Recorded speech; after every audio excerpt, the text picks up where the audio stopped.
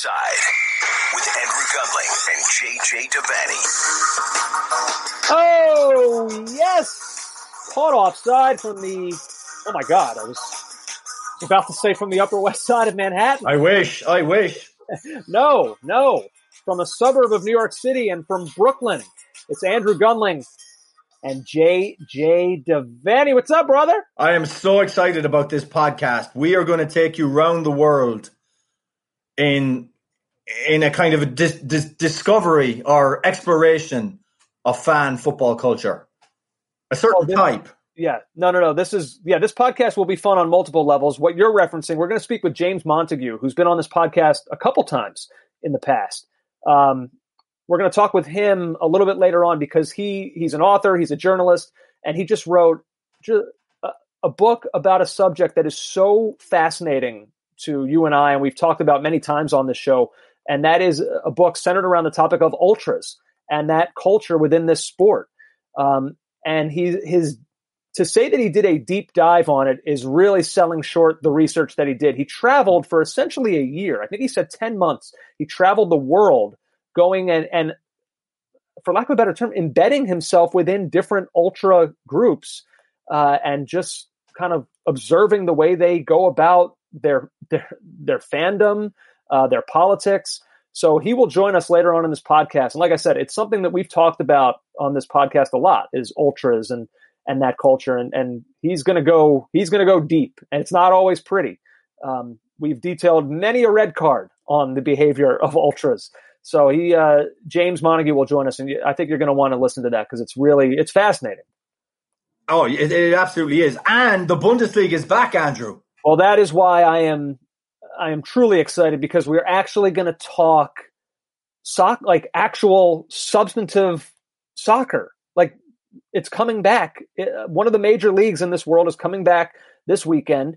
And so we are almost treating this podcast like it's its own mini season preview.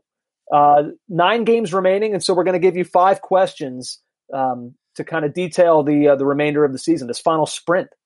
I think it's more of a case of previously on the Bundesliga rather than a preview. I think it's a nice little thing to whet the appetite for the weekend. And also I think it's great for us, Andrew, because it's a league that gets short shrift from us because of the behemoth Premier League. And often I've watched games like a dull, drab Leicester Southampton game, and then it's around 12:30, and I'm flicking over, and it's maybe the second half of a brilliant Bundesliga game, and I'm like, why am I watching more of this? And now we get the chance to kind of focus in on it. I'm excited, actually. It's going to be fun. By the way, I think you're witnessing history right now. You can see me through this. Yes. Through this program we use. I think this is the longest that my hair has actually ever been in my entire life. What do you think about that? Well, I actually think it suits you. I think it's you've got nice hair anyway, I would venture to say. I would say at some point though, knowing you, the sides will become too unkempt for your ears, and it'll create an ear problem. And I'm in that area too. I have a hat on because my hair is just a greasy mess. I don't go outside. I'm like a troll under a bridge. But I will be doing on either Thursday or Friday, I will be doing the home haircut. I can go no further. I've bought the Conair clippers. It will be happening. So tune in for more haircut talk next week when I clearly have to shave it all off because I butchered it. Godspeed. By the way, I wanted to follow up on something. So I won't use his name in case he didn't want it out there, but a buddy of mine who you know as well works in the advertising world. And he helps write and create commercials that you have all seen before. And so he texted me because he listened to our last podcast.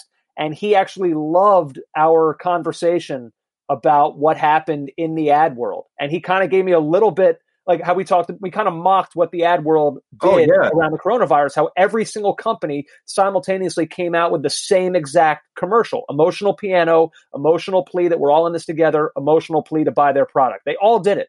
And so he said to me, yeah, most good agencies, ad agencies, tried to tell their clients that this was happening, that all of these companies were demanding the same type of ad, but most clients didn't care and wanted it anyway.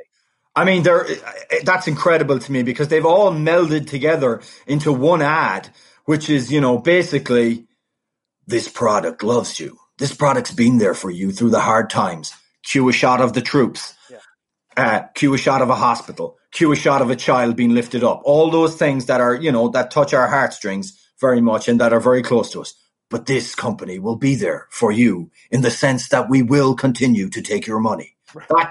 That kind of vibe. And then, we rise up. Anyway, so I thought it was cool of him to kind of give me like the backstory that yes, he's basically saying yes, everyone in advertising is keenly aware of what's happening, and we're trying to kind of move into a different direction. Well, thank him for the insight. That's really good. And I would just like to say that I have an intro for our Bundesliga chat. Are you ready? Oh, where are we? Das ist gut. Hello and welcome to Das ist good. You know what's good?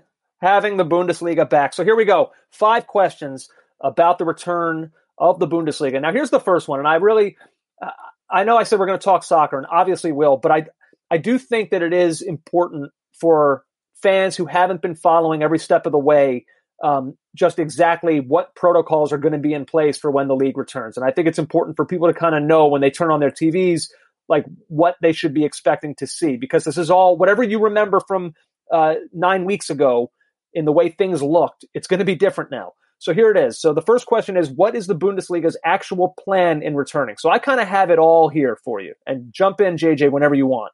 I'm going to just roll through this until you stop me. So Saturday is when it re-begins. Borussia Dortmund and Schalke is probably your most marquee match. Huge derby. Here are the key things to know. Like we said, this is going to be a sprint. The plan is for everyone to be finished by June 27th. So that is 9 games in 7 weeks. Plus, there's rumors of wanting to have the DFB Pokal semifinals completed by then as well. So you're talking about cramming in 10 match days within 7 weeks. That is a lot.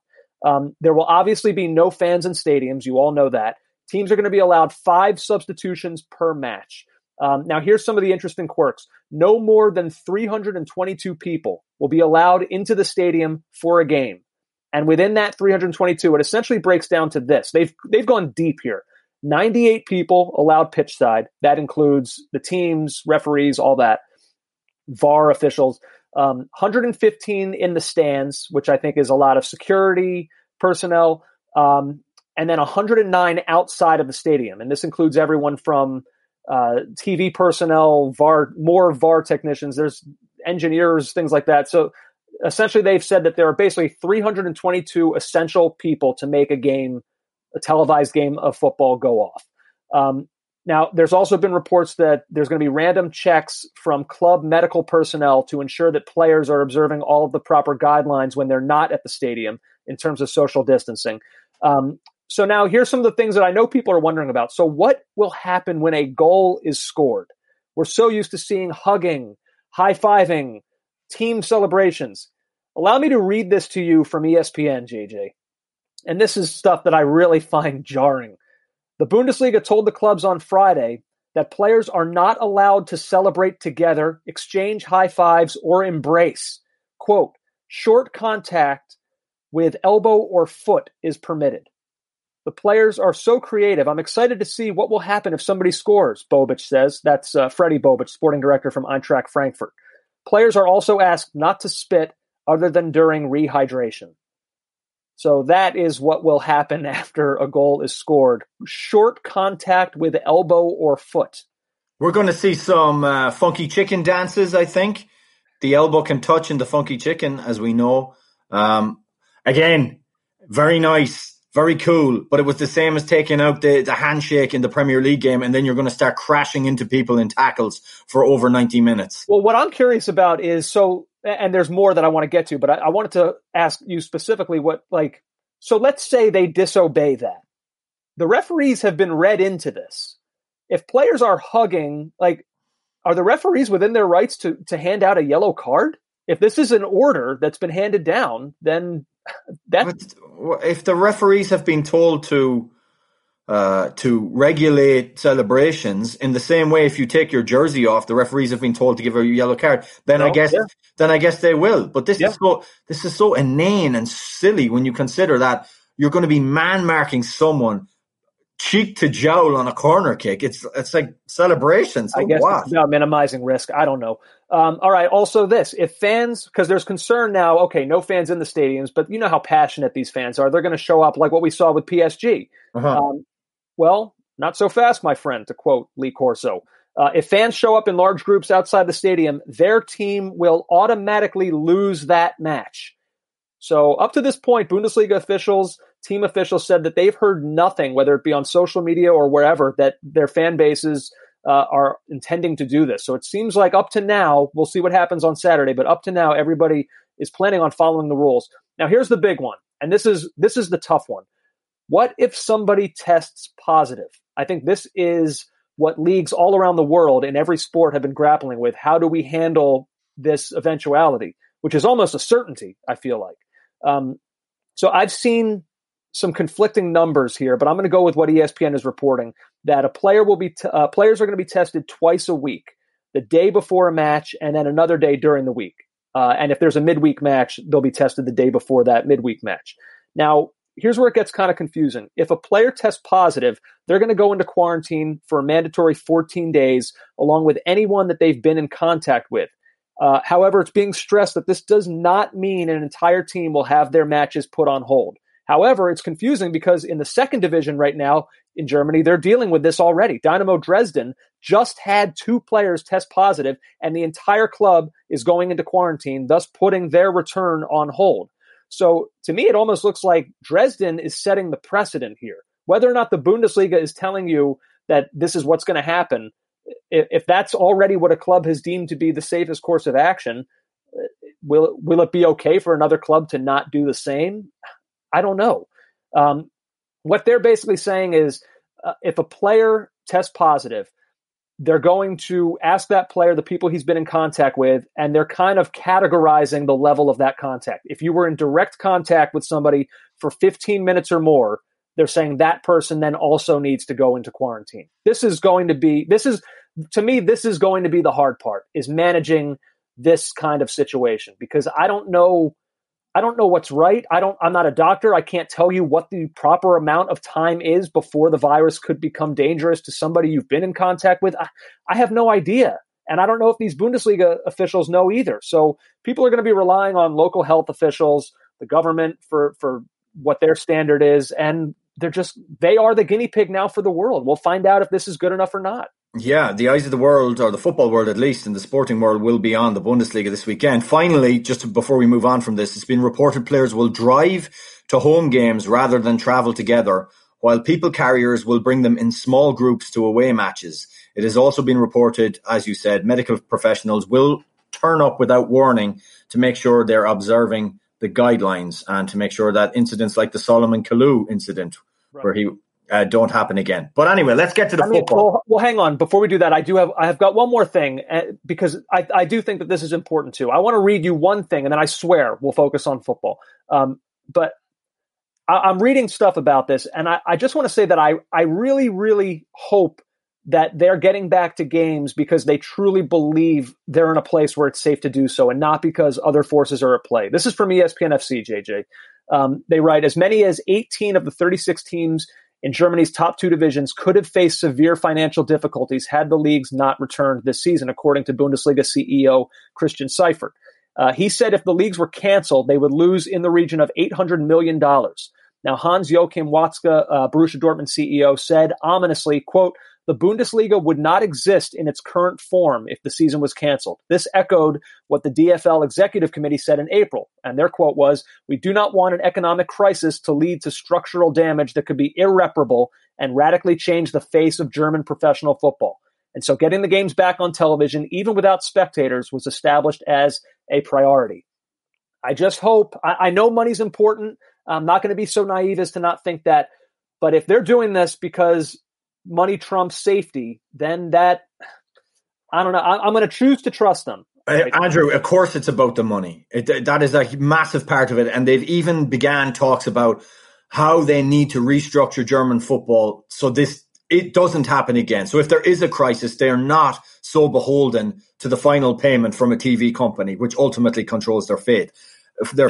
I would just say this before we move on. If there is a country that I have faith in to execute diligent scientific protocol to make a league safe, it's Germany. And that is just based on what I know about them and based on their leaders and their prime minister, their president, who is a scientist herself. This is a friggin' Black Mirror episode. Like, that show isn't like I never watched anymore. I never watched it, but I loved it. But I feel like that show, like, this has all become so real that show's not even interesting anymore. Like, do you know what else is real, Andrew? What? Football is real. Come on. Yeah, I'm sorry with bogging you down with important and pertinent information. I'm sorry, my head's full. I can't do much more of it. I'm at breaking point with this stuff. All right. So and also there's a constituency of people out there that will be in our DMs. You're scaring people whenever we do this. So I'm not scaring anybody. I'm giving the information. I agree you are. I'm not speculating. I'm just saying this is what the Bundesliga is going to look like when it comes back. Okay, here's the football. Animals. All right. For second question, first football question, just how much is this Bayern's title to lose? That's such an interesting question. And I think usually it's not an interesting question because they've had their season stumble. They've had their bit of upheaval with a new manager. But it's typical Bayern. We've come into the business end of the season, or rather a little bit later, and they're 4 points clear at the top. But yeah, we should go through what the top of the table actually looks like. Yeah, we should do that. Bayern are on top at 55 points.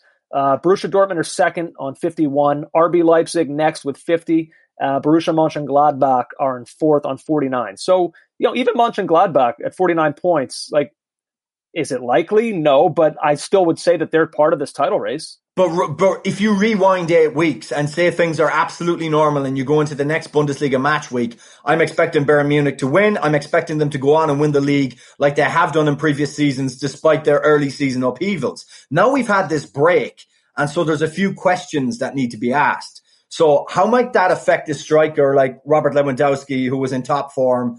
And we'll say, for example, Thomas Muller, who has been rejuvenated since Hansi Flick took the job.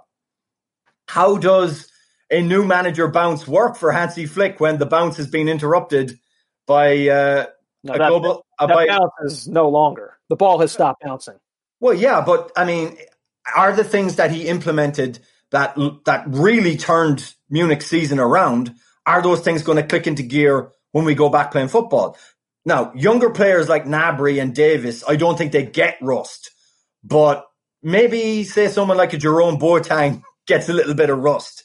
How are players affected by no games in 2 months? So ordinarily, I would say this is Bayern's title to lose, but all these kind of intangibles, we really have no answers for. So I suppose from that point of view, we don't know. You're right. But look, ultimately, though, I do believe that when you're Bayern Munich, you've won 7 straight titles and you have a 4-point lead with 9 matches to go. I mean, ultimately, yes, I'm not saying that it's not in question, but it is right now their title to lose. They have a fairly difficult schedule from here on out. They still have to go to Borussia Dortmund. They have to go to Bayer Leverkusen. They'll host Gladbach. So that's 3 of the top 5 that they still do have to play. Now, look, going to Dortmund in an empty stadium, like, I don't know, is that still a disadvantage going there without fans being there? Not really, I guess. Other than the fact that it's not their own stadium that they're used to, but no fans, I don't know how much it's going to even matter, road games versus home games. The thing that you bring up that's interesting to me is the question of form. Like, we've had this 2-month gap, so does form even matter? Like, I'm looking at Bayern's most recent results. Their last 4 matches before this coming weekend: 2-0 over Augsburg, a win, 1-0 win over Schalke in the cup, 6-0 win back in the league over Hoffenheim, and then that 3-0 win at Stamford Bridge against Chelsea in the Champions League. They haven't lost since December 7th, and that was against Gladbach, so no shame in that necessarily. They've had only 1 draw in that span, which is against Leipzig, so they've been truly dominant for months now. But like I said, does that form come to just kind of like a screeching halt? If you haven't kicked the ball, you don't have match fitness, so we are entering in. Imagine starting next season if teams and players hadn't done a full preseason. We're kind of in that zone. There's only so much they'll have been able to do in the controlled environment that they've had to train in the last few days. So it's fascinating. That question, I don't know. Maybe Bayern's rhythm is is upset, and it opens the door for Dortmund to do something. Maybe. I guess before we move to the next one, I kind of, in a moment like this, lean on the idea of this is the same situation for everyone. Everyone has dealt with the same gap, these training issues, empty stadiums. So I kind of just, in a moment like that, you throw out like momentum, you throw out variables, and you just kind of have to lean on, okay, who actually has the best team? Who's the most talented team? And I still think, as good as Dortmund and Leipzig are, I still think that it's Bayern Munich. And with them being spotted a 4-point lead, they're still going to be my pick to go on and do this. Next one? Yes, sir. All right. Which player are you most excited about watching? I want to insert the caveat straight away. I'm excited about this Borussia Dortmund team. Giovanni Reina, Jadon Sancho, Haaland, obviously. They're going to be box office. They are box office already. But I want to talk about Milot Rashica of Werder Bremen, Andrew. 10 goals and 5 assists across a very tough season for Werder Bremen. Now, he's a busy, energetic forward. He plays off the left-hand side. He's in demand everywhere, including, I read, Liverpool and West Ham, strangely, and RB Leipzig, apparently, because you can get him cheap. There's something in his contract that says he could move for 30 million. And at 23 years of age, he just seems like the modern footballer that would play in a 3 up front. Anytime I've tuned in to watch Werder Bremen, he's been such a lively presence. And if they're going to stay up, they need him to really restart this season strong. Kai Havertz and Leverkusen will be stiff opposition to restart with, but he's a key player here. And Andrew, I don't need to tell you, Werder Bremen, Josh Sargent and the guys are in serious trouble. They're 17th in the table, and they're 4 points off Fortuna Dusseldorf, who are in the relegation playoff position. So, you know, this is really bad. And if you'd said at the start of the season, well, Werder Bremen are going to finish below Union Berlin, I mean, I wouldn't have believed it. But that's really possible now. And this was their manager at the start of the season was talking about the Europa League spots. Yeah. So, well, they've been horrifying defensively. I think they've given up more goals than anybody in the league up to this point. Yeah, and they've got a decent squad. They've got a solid enough squad. But the problem is, if you're leaky at the back, you're going to end up in this kind of a struggle. But Rijeka, for me, is a great player to watch. And at the risk of, he reminds me of a player that could come into like a Jurgen Klopp style and fit in seamlessly. He's that kind of player. Let's see. I went over to Leipzig with Christopher Nkunku from RB Leipzig. The website whoscored.com. They keep track of players' form from leagues all over the world. So over his last 6 appearances, Nkunku was the only player in the league, in the Bundesliga, with an average rating above 8 at 8.09, which is, honestly, that's astounding for that number over 6 games. He's only 22 years old, started out the season as kind of a fringe starter for them, and now you simply can't take him out of the lineup. 15 assists so far in the season, 5 in his last 6 games before the stoppage. But sometimes the stat that I like even more for a playmaker like Nkunku isn't necessarily the assist, because you're kind of relying on somebody else to finish the job that you started. I kind of like key passes. He, in his last 6 games, is at 4.7 per match. That is by far best in the league in this window. Just to put that number in perspective, overall for the entire season across Europe's top 5 leagues, Dimitri Payet is first at 4 per game. So I know it's a smaller sample size that Nkunku has in just 6 games, but 4.7 tells you just how good of a number that is. He is consistently putting guys in the right positions to score goals. So he would be somebody for me. I agree with you. Ultimately, I think Borussia Dortmund is true box office. There were a lot of guys that I could have chosen from them. Like when they're playing, I feel like no matter what, that's kind of the game that I feel like I'm going to gravitate towards. But RB Leipzig is right there in this title race. So Christopher Nkunku would be somebody I'd put on your radars. Only 22 years old, also Premier League fans. So these big clubs with all their money are going to come calling for guys like him at some point. Next question.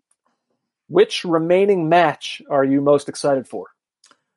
Saturday, June 20th, 2020, RB Leipzig, who were right in the mix in this race, will host Borussia Dortmund. Oh, we chose the same one. Ah, God. Really? Well, Yeah, let me just lay it out for people.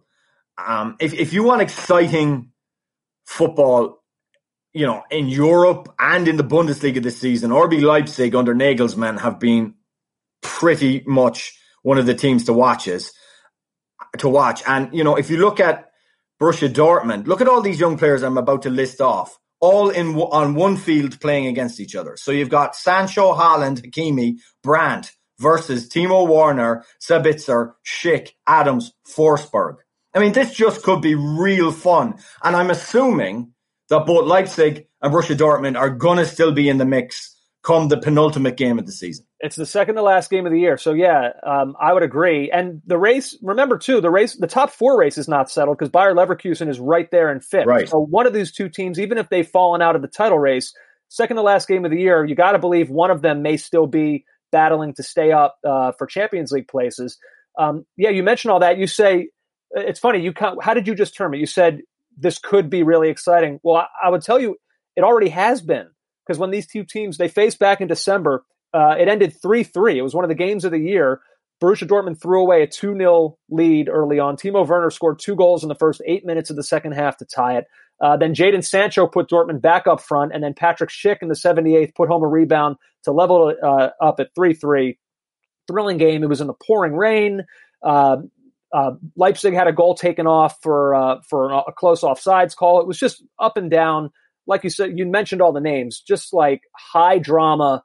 And now, you throw Gio Reyna and Erling Haaland into the mix, 2 guys who weren't, obviously Haaland wasn't a part of it at that point, and Reyna was not really a first teamer for Dortmund yet. So, that was the one that I circled too. And it's funny because Bayern still do play Borussia Dortmund on match day 28, which is always one of the marquee games of the year. But I went to Leipzig as well. For Dortmund. Yeah, Dortmund's propensity to be brilliant going forward and give up a lot of chances is it's mouth-watering when you consider Nagelsmann, his tactical ability, and the way they kind of always play, or more or less always play on the front foot. Great game. Yeah. All right, last one.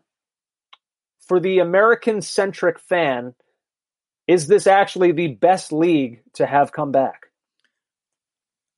There's no question for me, Andrew. Weston McKennie, Tyler Adams, you look at those 2 central midfield players we expect and how crucial we think they will be in the future of the US men's national team. This gives us a chance to really hone in on them and to watch them. You've got Josh Sargent, who's at this weird moment in his career where I honestly don't believe he's an out-and-out goal scorer, but he needs to come up big with goals. He's only 3 this season for Werder Bremen in a relegation-bound team. And you just look at obviously the emergence of Gio Reyna.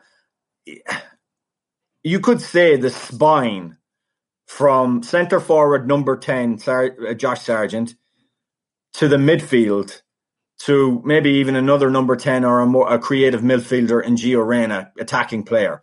You've got almost the spine of the future for the US men's national team. Now, if you want to throw in John Brooks at Wolfsburg at centre back, then you truly have a spine. Absolutely. And if you want to go with a goalkeeper, I know he's injured, so that's unfortunate, but Zach Steffen won't be lining out for Fortuna Dusseldorf. So, but if you did imagine he was fit, then the keys to the future for this US men's national team are playing in Germany. So this is obviously the league to watch. Yeah. Also that guy at Chelsea. But your point. Oh, come on. I just need to let people know that JJ did not forget about Christian Pulisic. So I was reading at Stars and Stripes FC, their blog about American soccer, and they were writing about this, and they said between the first and second divisions of German football, you want to guess how many clubs have at least one American on their roster? 15. 18. Oh. So essentially half. So yes, this is, if you're an American, if you or somebody who just loves American soccer, yes, this is the league. The guy, you mentioned him. I'm so curious, JJ. I wonder if you are too, about Gio Reyna, because what a weird time to have this all kind of go away. You've just broken through and are playing at this high level. Remember the goal that he set up in the Champions League first leg against PSG? Like he was flying. The goal that he scored, of course, in the cup against Werder Bremen. Yeah.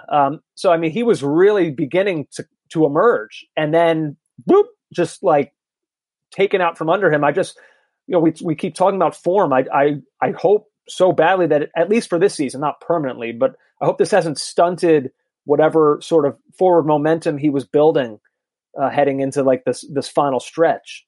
I don't think so. I think that will affect players at the other end of their careers more, the sudden stoppage rather than the younger players. I wouldn't worry hugely about that. There was a cool feature on ESPN about Gio Reyna, just sort of like diving into what his life has been like before this coronavirus and kind of now into it.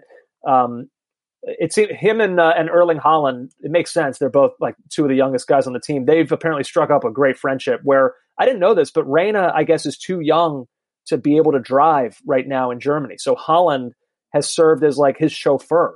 And it sounds like Haaland, Reyna, and Jadon Sancho have become like fast friends. How can we become friends with them and hang out with them? I need them to be my friend. I think we've matured too much, Andrew, for that. There's more than a decade between us and them, and that hurts us in the becoming friends with young rising stars. I guess now you're right. Like Gio Reyna's 17. I can't I could be his dad. Yeah. I prefer the dad he actually has. He had a much better first touch than you. And by the way, we've met his father. I've met his dad on several occasions now, and he's just a very calm, level-headed person. Oh my God, he's such a nice man. Yeah, he is indeed. Yeah. And you mentioned Josh Sargent too. I just wanted to. I kind of I'm not rooting for anything bad, obviously, to happen to Werder Bremen, but I sort of like that Josh Sargent is going to be thrown into some really, really high stakes, important matches. I want to see him rise to the occasion. Now, they don't get a chance to defend themselves because the Fox broadcast team will not be on the broadcast going forward. But I saw an argument between, I can't quite remember who it was, but it was Ian Joy was arguing that he needs to score more goals. He needs to do this or do that. I actually think he is a second striker if you play two up front, and I think he's a link man. I think he's actually more of a creative force than he is an out-and-out goal scorer. You've always said that. I have always said that. The best moments I've seen from him is not being scoring goals, and he's got that in his locker. It's more linking the play, dropping off, and he does that for Werder. Now, there's veterans at Werder, there's Klaassen and there's Nuri Sahin in the midfield that maybe need to find him, or they need to find a relationship with what Sargent is doing. But I think he brings more than just goals. And it's unfortunate now that the pressure, the only metric he may be measured by, unless it's assists, will be goals, because they need goals badly. Yeah. Also, last bit on this. Did you see what Weston McKennie said the other day to DAZN? He said, "For me, the next goal is England. It has always been my dream to play in the Premier League." Well, this is your chance to be seen, Weston. You're doing fine, Weston. You're doing fine. So there you go. Bundesliga kicks off this weekend.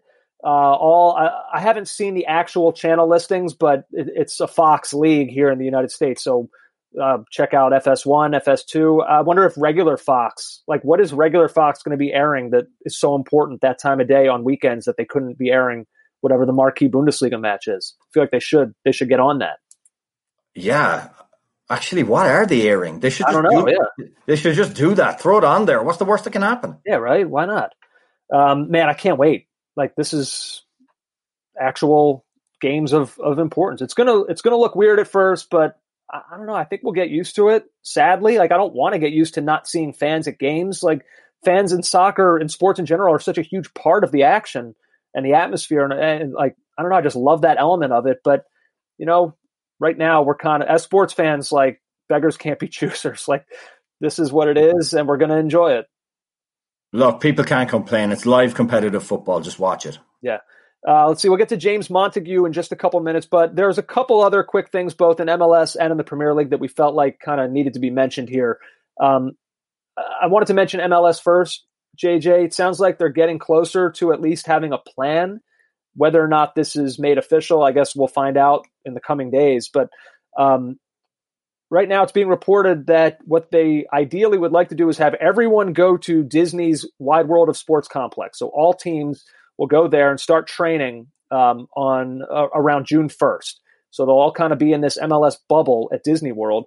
And then in lieu of a season, they're looking at a tournament involving all 26 teams, which would begin somewhere like 3 to 4 weeks after this training begins. Multiple sources told ESPN that one proposed format for the tournament would see the league's teams divided into groups, with each team playing around 5 games during the group stage. This would be followed by a knockout stage with consolation games staged to make sure each team played the same number of matches. So obviously soccer fans are familiar with this kind of format. Here's what I would say about it. Moments ago, I just got finished saying beggars can't be choosers, and that certainly applies here. These are crazy times. You take what you get and you be happy with it. And I will be, and I will watch this, and it'll be cool and fun. However, it's such an extreme break from the norm in terms of the league itself that, like, I'll like it. And if the Philadelphia Union are to go on and win, I'll be happy about it. But this season, if they do kind of have a season of this format, it will always carry an asterisk. Like, it would be hard for a team to win this season and like go on telling everyone, yeah, we also have an MLS Cup. Like, this feels like a fun thing that is kind of just separate unto the league itself. I think if it gets good viewership and the tournament is a success or broadly enjoyed by fan bases, MLS will have no qualms whatsoever with having a truncated regular season and then an almost March Madness style tournament. Oh my God, you've lost your. What do you? So that's it now. So like if people watch this, like, what would ever be the gauge to determine that this is now going to replace the league as we know it? This is you throwing hot takes out there. Honestly, Andrew, until we see a full proposal for them for what they're going to do in their tournament, I don't know. I'm kind of with you, but we'll see what they do. What's interesting is the news that's come today. I suppose not really news, but Serie A hopes for a June 13th return, again pending government. That's important. Yeah, but it's pending government approval, so we'll see how that goes. And then there's sources saying that the championship will return before the Premier League. And then I saw a counter report to that the championship is having a kind of a fight within itself in the EFL along the same lines as the Premier League fight, which is over the relegated teams wanting to remove relegation because of possible neutral venues, or in the case of the championship, they just want relegation removed from this season, which I don't know how it's going to work. And then another conflicting report. We all thought it would be neutral grounds for the Premier League restart, but ITV issued this at 6:13 p.m.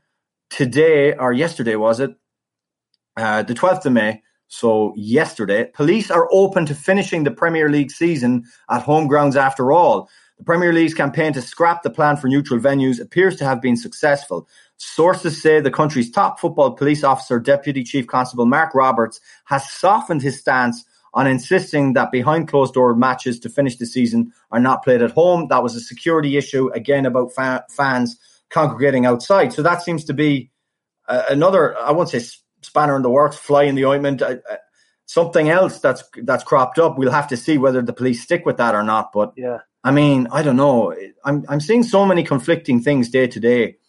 This Project Restart does not seem as set in stone or as thoroughly thought out as we thought it had. Or as thoroughly agreed upon, I think, is really the question. Definitely. That's their problem right now, is I don't know that the players, we've been hearing this, but I don't know that the players want this right now. Danny Rose weighing in, saying football shouldn't even be spoken about until the numbers have dropped massively. People's lives are at risk. Raheem Sterling also weighed in, saying the moment we do go back, it just needs to be a moment where it's not just for footballing reasons, which you and I kind of talked about earlier. It's safe for not just us footballers, but the whole medical staff, referees. He said this on his YouTube channel. Sterling went on, I don't know how that's going to work, but I feel like once that side of the people's safety and the player safety is secured and their well-being is looked after, then that's the right time to go back. Until then, I'm, how can I say, not scared, but reserved and thinking what the worst outcome could be. So some of these guys, Danny Rose, Raheem Sterling, these are prominent names that they're not like, yeah, let's go, let's get back out there and play. That's I'm sure they're not alone in feeling that way. Andrew, this is nothing new. We heard this 2 weeks ago from Sergio Aguero, that there clearly is a groundswell of opinion amongst players that they have reservations about going back. And like you said before, and it's the salient point, going back for the right reasons. I don't necessarily, from the data that I've seen, think that coronavirus could affect detrimentally somebody in their 20s or in their 30s as a professional athlete. But at the same time, I'm reading articles about how one of the key problems that medical professionals are having with this virus is that in some cases it attacks people as old as or as young as 37 or 38. It causes blood clots. It causes all sorts of, it attacks some of the major organs. It's different and it attacks different organs for a lot of people. And we can't say for sure that every single Premier League footballer that sets onto the field is 100% safe, and they have every right to voice their concerns about this. Yeah. Well, there you go. So I guess for now, like we still, with the Premier League, with the Championship, with MLS, even Italy, like you mentioned, Spain, like we still don't know what we don't know. So for now, the focus, it's next week, we're going to be doing a podcast where we'll be recapping soccer action from the Bundesliga. So great. That's good, man. It's brilliant. Oh. And honestly, with the stuff we've been doing, we have not been stuck for soccer talk. In a way, the season, the football never ends. Gee, yeah. That's not a thing we've said hundreds and hundreds of times before. I'll tell you what, we're going to talk to James Montague in a sec. But first, JJ, I want to tell you something about Shippo. For e-commerce businesses, shipping in 2 days or less is the new standard. As a growing business, how can you keep up? Introducing Shippo, your business's new secret weapon. Shippo is the only shipping software for growing businesses that you can start today, set up in minutes, and then ship today. Because they ship hundreds of millions of packages, Shippo's volume discounts save you up to 90% off carrier rates. Simply connect your online store to Shippo. No coding or technical expertise required. They'll instantly identify the lowest shipping rates from 55 plus top global carriers like UPS, USPS, FedEx, DHL. Your orders are automatically pulled in, ready to go. Just click, print, and ship. Plus, automated return labels are free. You only pay if your customers use them. Companies that use Shippo save thousands of dollars, free up hours of valuable time, and on average grow 77% year over year. Join over 100,000 companies like GOAT, Hims, MeUndies, who are saving up to 90% off carrier rates with Shippo. So for our listeners, here's the deal. They're offering their best discount available anywhere. Get a shipping consultation and Shippo Pro Plan 6-month trial for free at goshippo.com/offside. That's up to a $700 value for free at goshippo.com/offside. Go right now, get your shipping consultation and Shippo Pro Plan 6-month trial for free at goshippo.com/offside, OFFSIDE. Go Shippo. James Montague, we talked to him. When was the last time, JJ? It was around the World Cup. He was in Croatia. He was in Belgrade. Oh, okay. And he joined us to talk about how Croatia have been this footballing miracle from such a small population and rising from the ashes of the war to create a team that goes all the way to a World Cup final. Yeah, but he's a renowned author, renowned journalist, one of our favorite guys to talk about this sport with, and really to talk about, we've always enjoyed talking fan culture with him. So he's kind of taken that passion and just gone all in on it. And he's written this unbelievable book about ultras. It's called 1312, Among the Ultras, the explosive inside story of the world's most extreme fans. It's a fascinating look. I can't wait to talk to him about it. The 1312, it's like this code within ultra culture. It's like a kind of an anti-police code within ultras, and it's sort of just like a thing that they, I guess, share among one another. Yeah, they use codes a lot in ultra and in far right fringe culture. They'll have numbers to denote certain things, dates, names, and things like that. And this is one of them. Yeah, there's certainly a lot going on with ultra culture that we've spoken about at length that we don't necessarily agree with. But James was embedded within this and can kind of share the ins and outs of what it's all about. And we're really excited to talk to him now about this book. James Montague back on the show. James, what's up, man? How are you? Oh, I'm pretty decent. It's Yeah, it's been 2 months under lockdown, and I guess we're all in the same boat. But I've planned my escape back home to Istanbul. So I'm thinking in 2 weeks maybe we might be on the move. But I'm in England now, and hopefully things will change. I mean, it's got to get better at some point. Yeah. You talked about how you've been on the move so much. I was actually curious because I know for this book your traveling was so extensive. I mean, like if what we're in now had happened whenever you wouldn't have been able to write this book, right? Like, oh no, I'd have been absolutely screwed. I mean, football would have stopped. I mean, in a way, what's very interesting about ultra culture is that because it's a culture that exists kind of, it's attached to football, but in many respects it's also separate from football as well.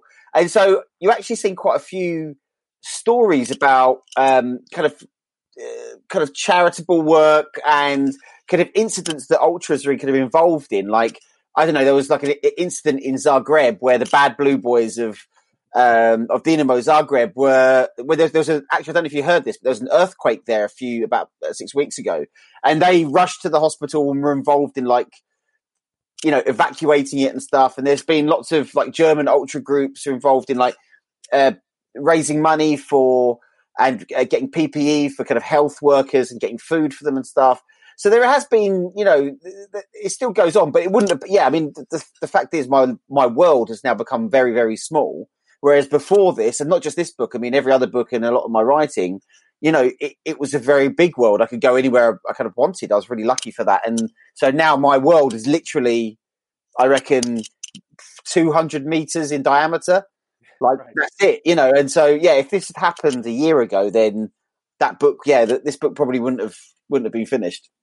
Before we get into the book itself, which is absolutely fascinating, I've been enjoying reading it, although I am not finished it yet. I've yet to get to Albania, Indonesia, and places like that, which I'm fascinated to see what kind of supporter culture there is there. But James, how would the ultras, or at least the people that you have talked to and communicated with and been amongst for the writing of this book, how will they take the resumption of leagues without fans in the stadium? Well, I think quite badly. We've already seen that. I mean, one of the things there's a big chapter on Germany, and the reason why I focus in on Germany is because they have pretty much the most politically active ultra scene in the world. I mean, it's fantastic when you see, I mean, there's some, there's far left, there's far right, there's a lot of, especially with the far right, there are some troubling political connections, but even the groups that are from a kind of kaleidoscope of political backgrounds all kind of campaign on very similar issues. So, against high ticket prices, against Monday night football, which is, against kind of working people, because working people have to take a Monday off if they want to travel around Germany. Loads of things like the ownership structure in German football, 50+1, which is quite complex, but means that a lot of the power is kept in the hands of the fans. So they're always been involved in in decision making. And as soon as Bundesliga it now looks like it will be the first major kind of world league to restart. They're dead against it because without fans, football's nothing. And I think there is also a fear that this took place, this pandemic, and that a lot of people might use this as an excuse to take away the power from ultras in German football. Because just before this happened, I don't know if you caught up with this, but there was a really interesting issue that took place involving a guy called Dietmar Hopp, who's the billionaire owner of Hoffenheim, and ultras in Germany. All ultras are against Hoffenheim and against RB Leipzig because they see them two teams as having got around this fan ownership model that they have. This 50+1. It's a bit more complicated than that, but basically it gives them a lot more power. And so, the ultras have been, there was one match in particular where they were abusing Hopp and they were giving him, there was a banner. I mean, a lot of it was quite distasteful, has to be said. But what was interesting was the players started playing amongst themselves. It was against Bayern Munich. And they were playing amongst themselves because they disagreed with what the ultras were saying. And there was a big debate whether the ultras had gone too far. Should they be cracked down on? And it was a silly debate, really, because, I mean, the ultras in Germany have kind of kept German football honest. The reason why German football is the best fan experience in the world is partly down to the ultras for keeping the ownership, which is something you can't imagine in American sports. But the fans keep the owners' feet to the fire on almost every single issue. And so I can see, I mean, the fans are dead against it. You can see every ultra group is against it. Same in Italy. I mean, Atalanta's ultras have said they're having the season of their lives, but the epicenter in Italy was in Bergamo. They have one of the most famous ultra groups in the world pretty much. And they're like, even though we were doing so good, we can't celebrate this when, you know, our family or old people are dying. So our season is over, whatever you decide to do. So yeah, across the world, ultras are pretty much dead against it. And Germany's going to be the first real battleground for it. James, the book itself is fascinating, but there's some questions I have for you just about almost more of like the process of having written the book. Now, you can tell me if I'm wrong, but I guess my outsider perception of ultra culture is that it's just a little bit closed off to the mainstream and mainstream sports society. So with that in mind, I mean, how cooperative were some of these groups to take you in? I mean, you were essentially embedded among these ultra groups. Were they were on board with all of this? Yeah, I mean, I did an interview a few months ago where somebody, they wrote it up afterwards like I was undercover. I wasn't undercover. I couldn't go undercover. I'd be sniffed out in an instant, and then I really would be in a lot of trouble. No, the reason why, I mean, I've always been fascinated by fan culture, and it's a weird thing to say, but weirdly, and I think anyone that's read anything I've read written for the Bleacher Report or the New York Times, you know, I never really actually write about football. You know, it's all soccer. It's you know, it's everything around it. And I've always found that the fans have always been the most fascinating, kind of interesting part of it. So over the past 15 years, traveling around, going to quite obscure places, I think going quite deep into a lot of the stories that I've done, I built up a kind of network of contacts. And although I was always aware I was an outsider and that I'd never really be truly taken in as one of them, I was allowed, you know, access to people who were, you know, the foundational figures within the Italian ultra scene, within Argentina. I mean, I managed to get to speak to Rafa Dezeo, who's the head of La Dosa, which is the banner of Boca Juniors, who's, you know, I mean, he's almost like a celebrity in Argentina, but he's also, you know, one of the most kind of infamous fan leaders in the world. And so it was also about finding the right people. So it was just a network of contacts that I'd kind of built up over the years. And in a lot of cases, I mean, I wrote this up later on in the book, but a lot of the time I got turned away. They didn't want anything to do with me. And so it was, you know, I mean, I lived in Belgrade until very recently, and I have good friends who are Red Star fans, many of them in Delier, which is the ultras group there, you know, and even someone that they trusted and knew and, you know, would have a beer with. I was British. I was a journalist. You know, there's just no way we could do anything. So there were doors that were closed to me, but there were just insane numbers of doors that were open to me because of, I actually found there was one incident where I got an interview with Diabolic, Fabrizio Piccatelli, who's that was the leader of the Irreducibile, which is the far right, kind of almost neo-Nazi group of Lazio, ultras group of Lazio. And we had a contact and we were going back and forth, kind of talking about doing the interview.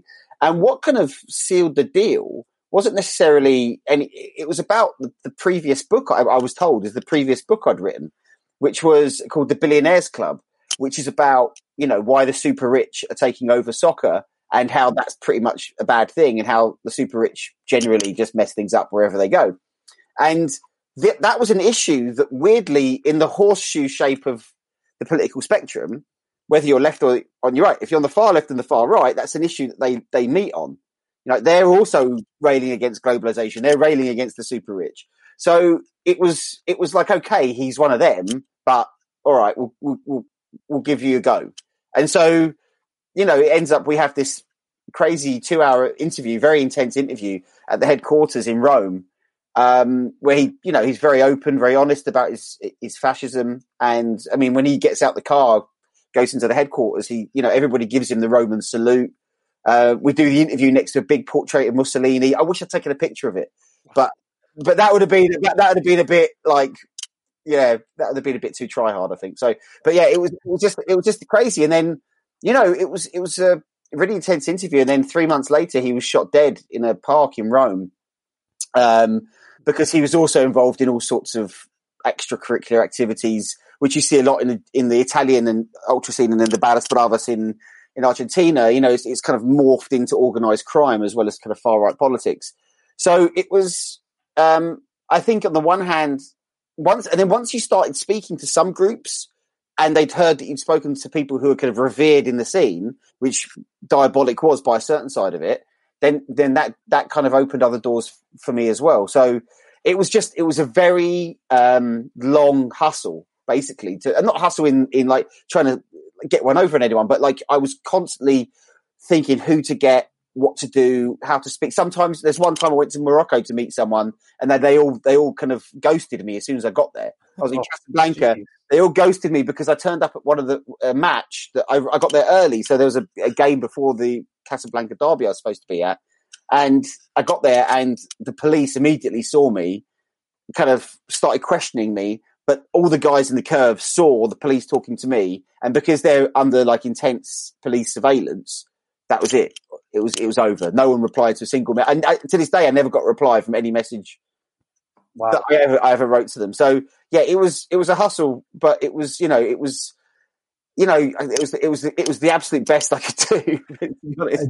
James, you were talking about the doors that were open to you, and one of the fascinating doors that were open to you begins the chapter on the Italian ultras, and that's where you spoke to basically a lawyer for the ultras who represents ultras in, I think, what we would call or we would know as football banning orders. Yeah. And he was a former ultra himself.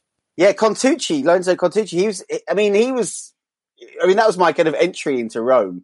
There's one of the reasons why I managed to speak to so many people in Italy. I don't know if you guys watch Copper 90, but there's a guy called Martino who's from LA, big Galaxy fan, but he's Italian American, speaks like 5 languages. He's like a polymath and a polyglot, like super intelligent. He should be kind of building rocket ships rather than being obsessed with football fan culture and ultras, which is what he is. And his family kind of based in Rome, and so we kind of went around, and he kind of found all these people to speak to. And one of them, I'd never heard of Lorenzo before, and we went and met him, and he'd broken his leg.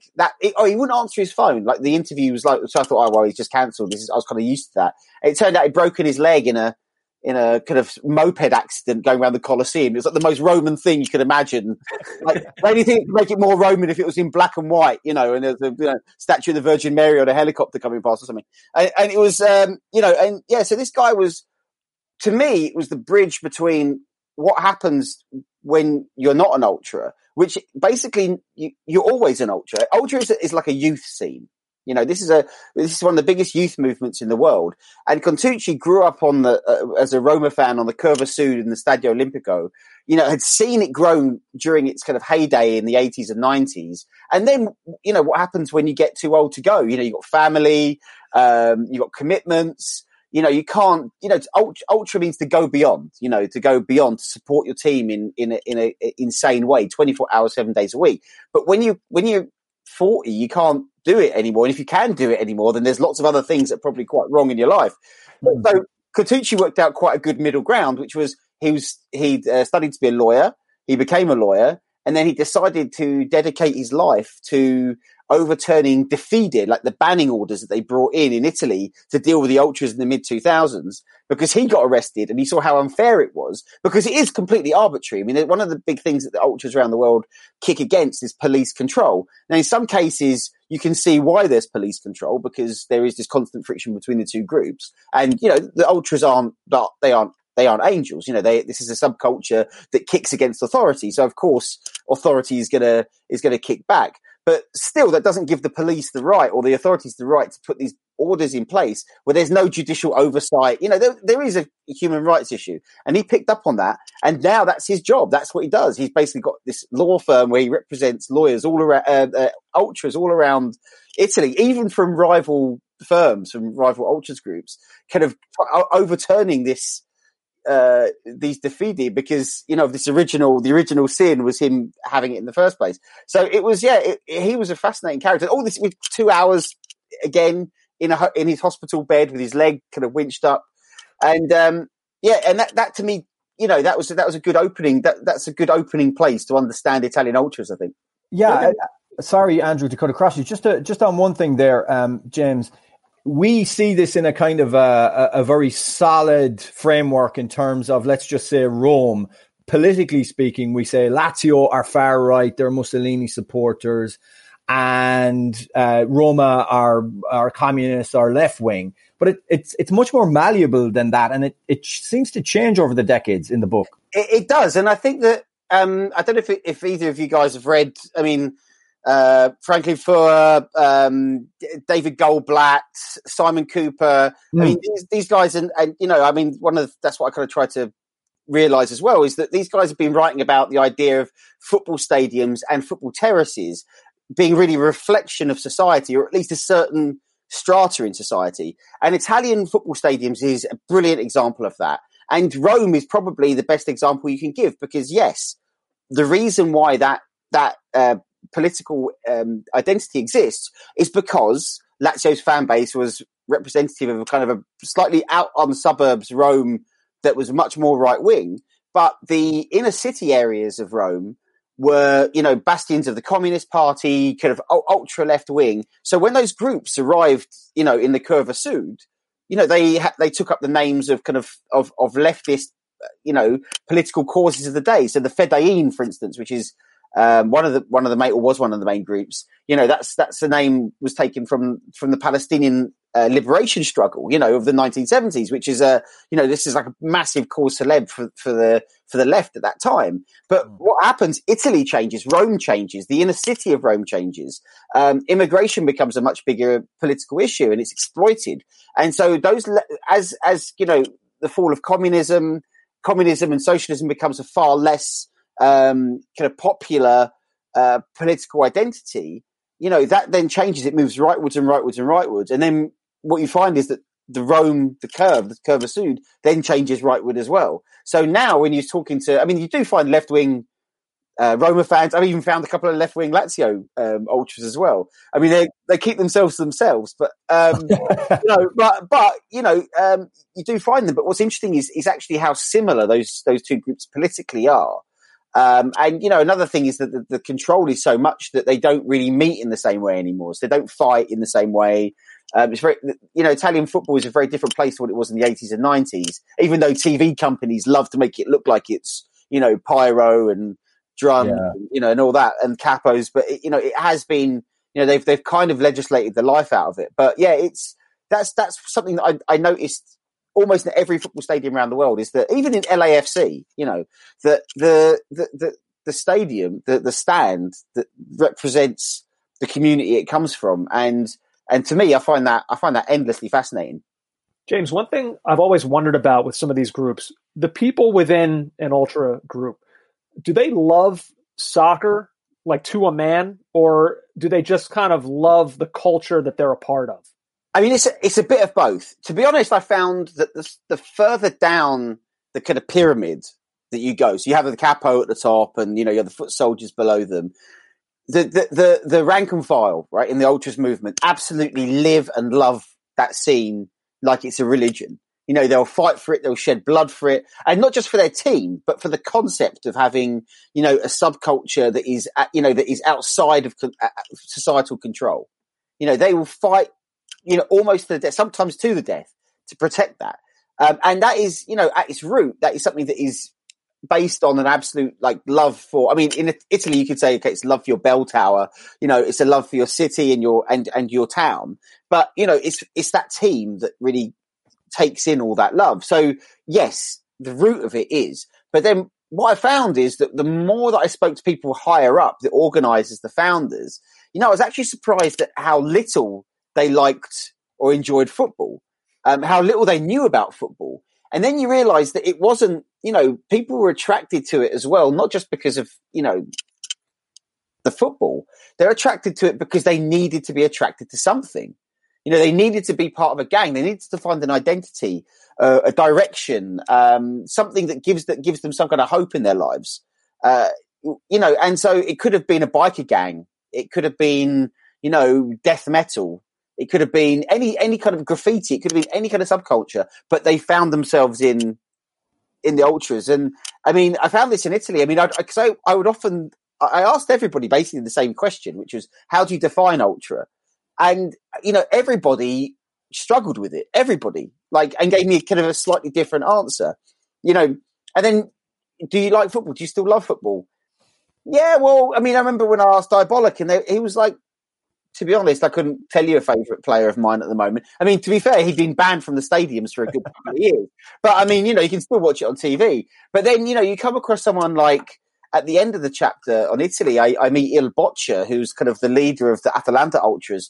And then it all kind of made sense to me, because before then there was all this stuff about organised crime and the connection to the far right. And then you meet Il Boccia, who's like probably the purest form, the platonic ideal of a capo, who just has lived just to give his team, the boost that it needs from the stands, but also realised that the ultras do have a kind of role to play in improving the lives of the people that are attracted to that subculture.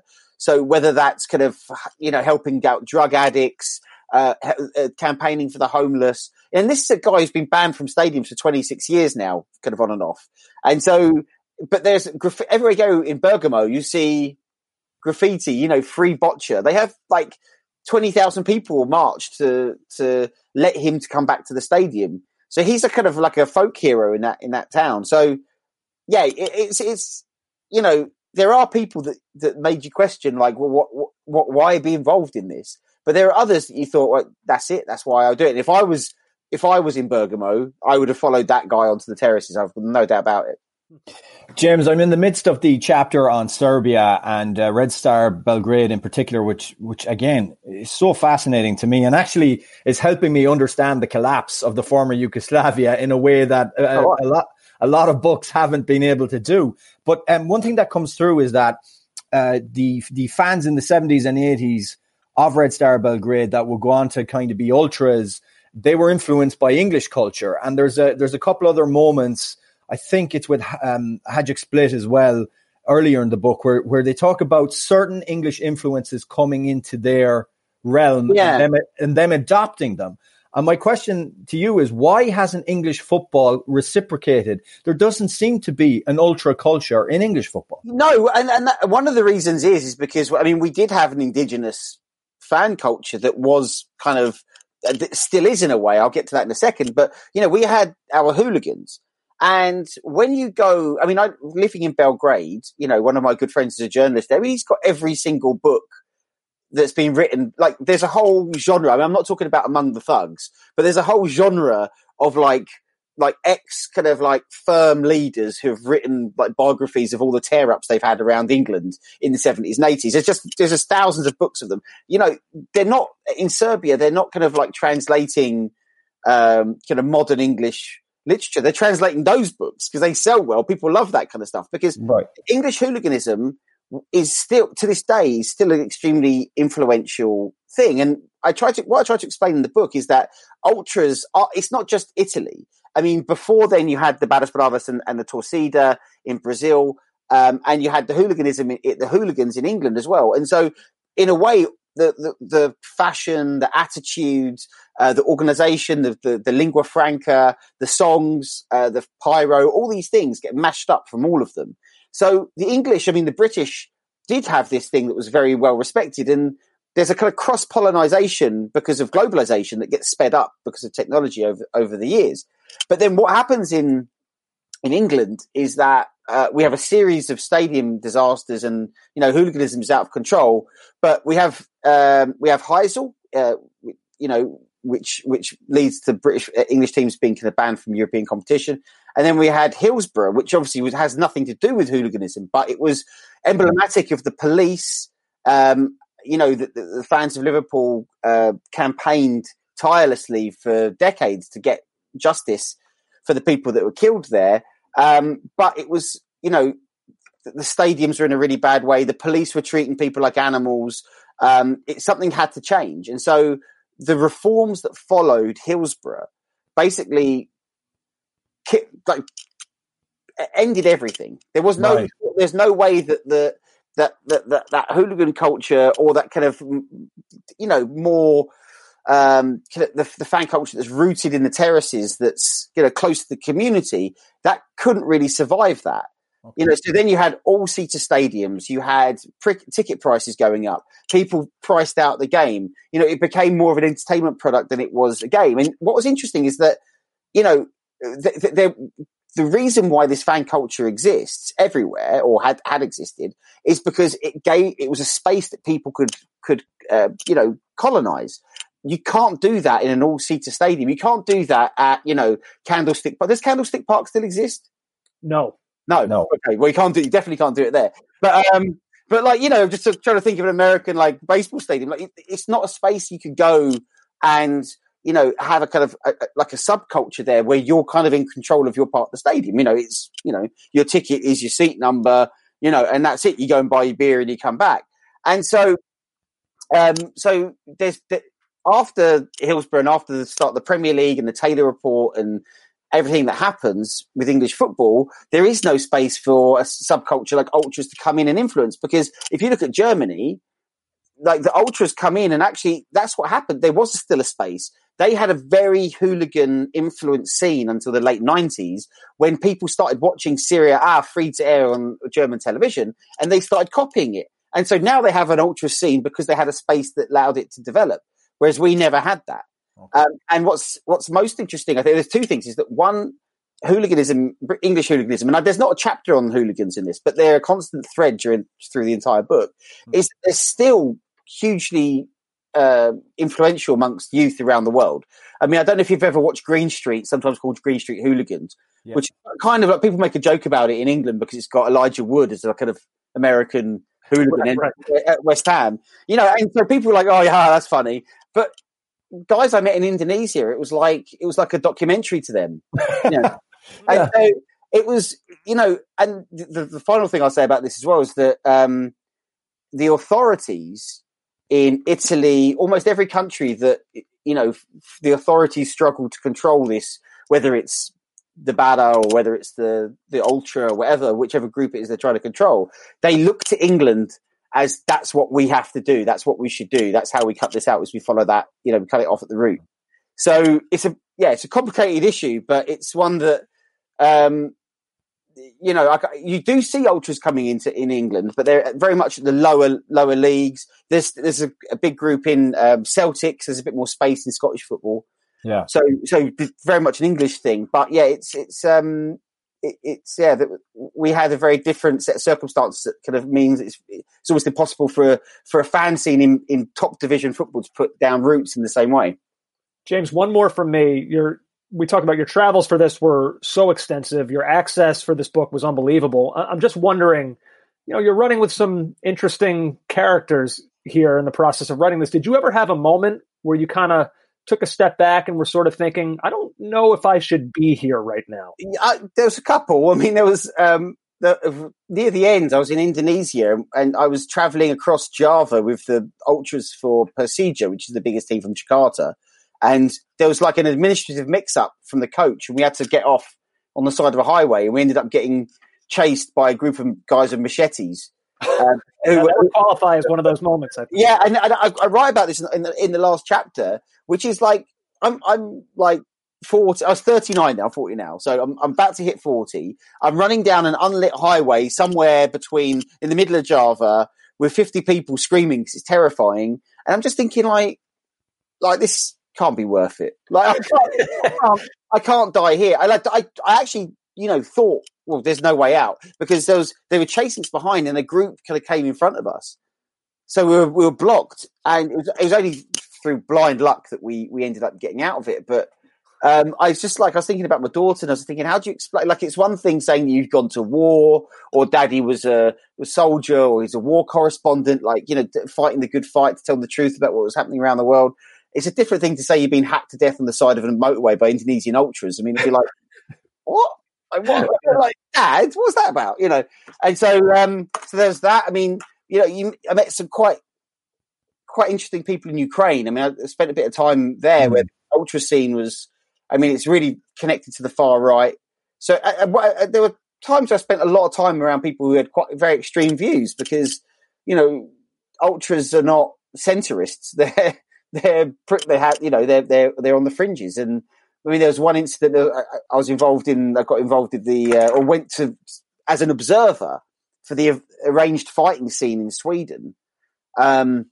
And this is another thing that's a kind of like a subculture, like on the fringes of ultra culture, is that there are literally thousands of people every weekend across Europe meeting up in these highly organized fights in forest clearings, like away from the police, like even numbers, 10 against 10, 100 against 100, no weapons. People are like properly hench. I mean, they're working out like they're monsters, and it's ultra violent, very secretive, very difficult to get involved in. And I managed to get involved in one in Sweden, but the other side didn't turn up. It was supposed to be a 70 versus 70 brawl.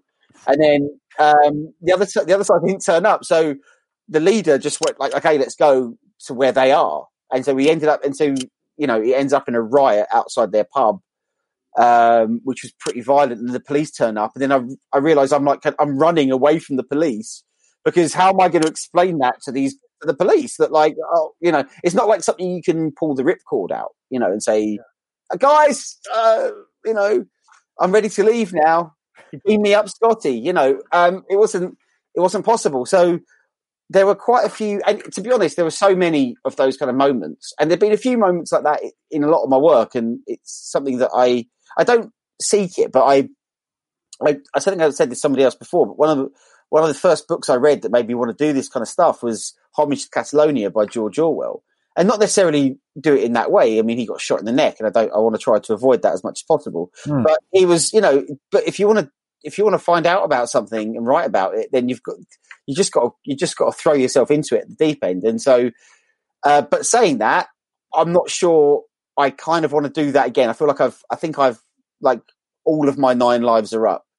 So, but again, we're in the middle of a pandemic, so maybe that decision's been taken out of me, and I'll go to writing blogs about, I don't know, tactics or something, Well, James, thank God for the warm corporate embrace of LAFC, which kind of saved you from all of. What? I mean, I loved LAFC. I mean, it was at the end of all this, and it had been exhausting. I was kind of emotional wreck.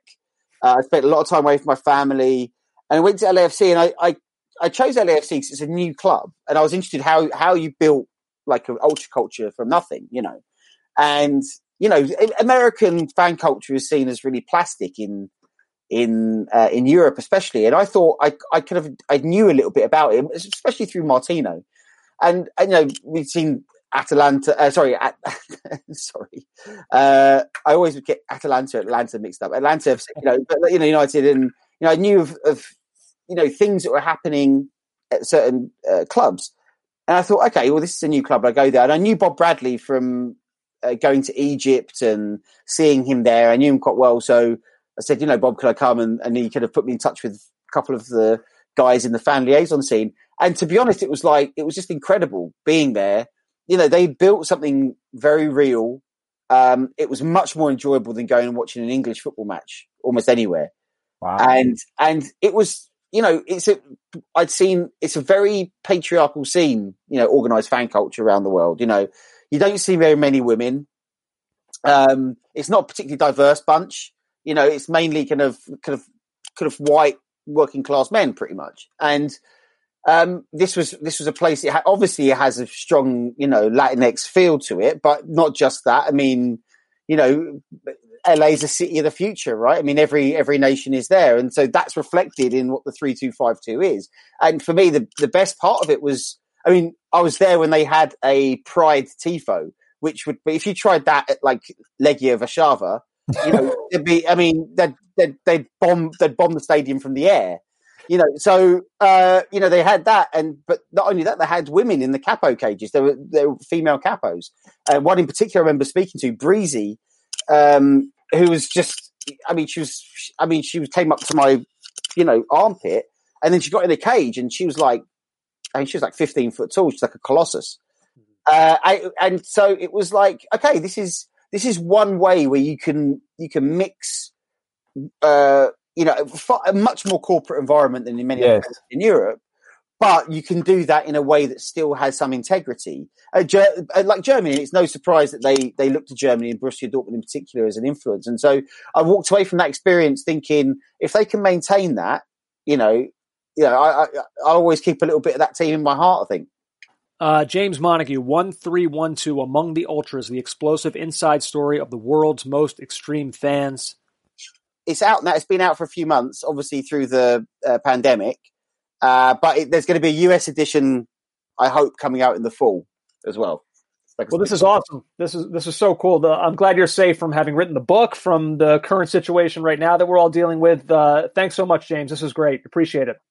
No problems. Anytime. Our thanks to James.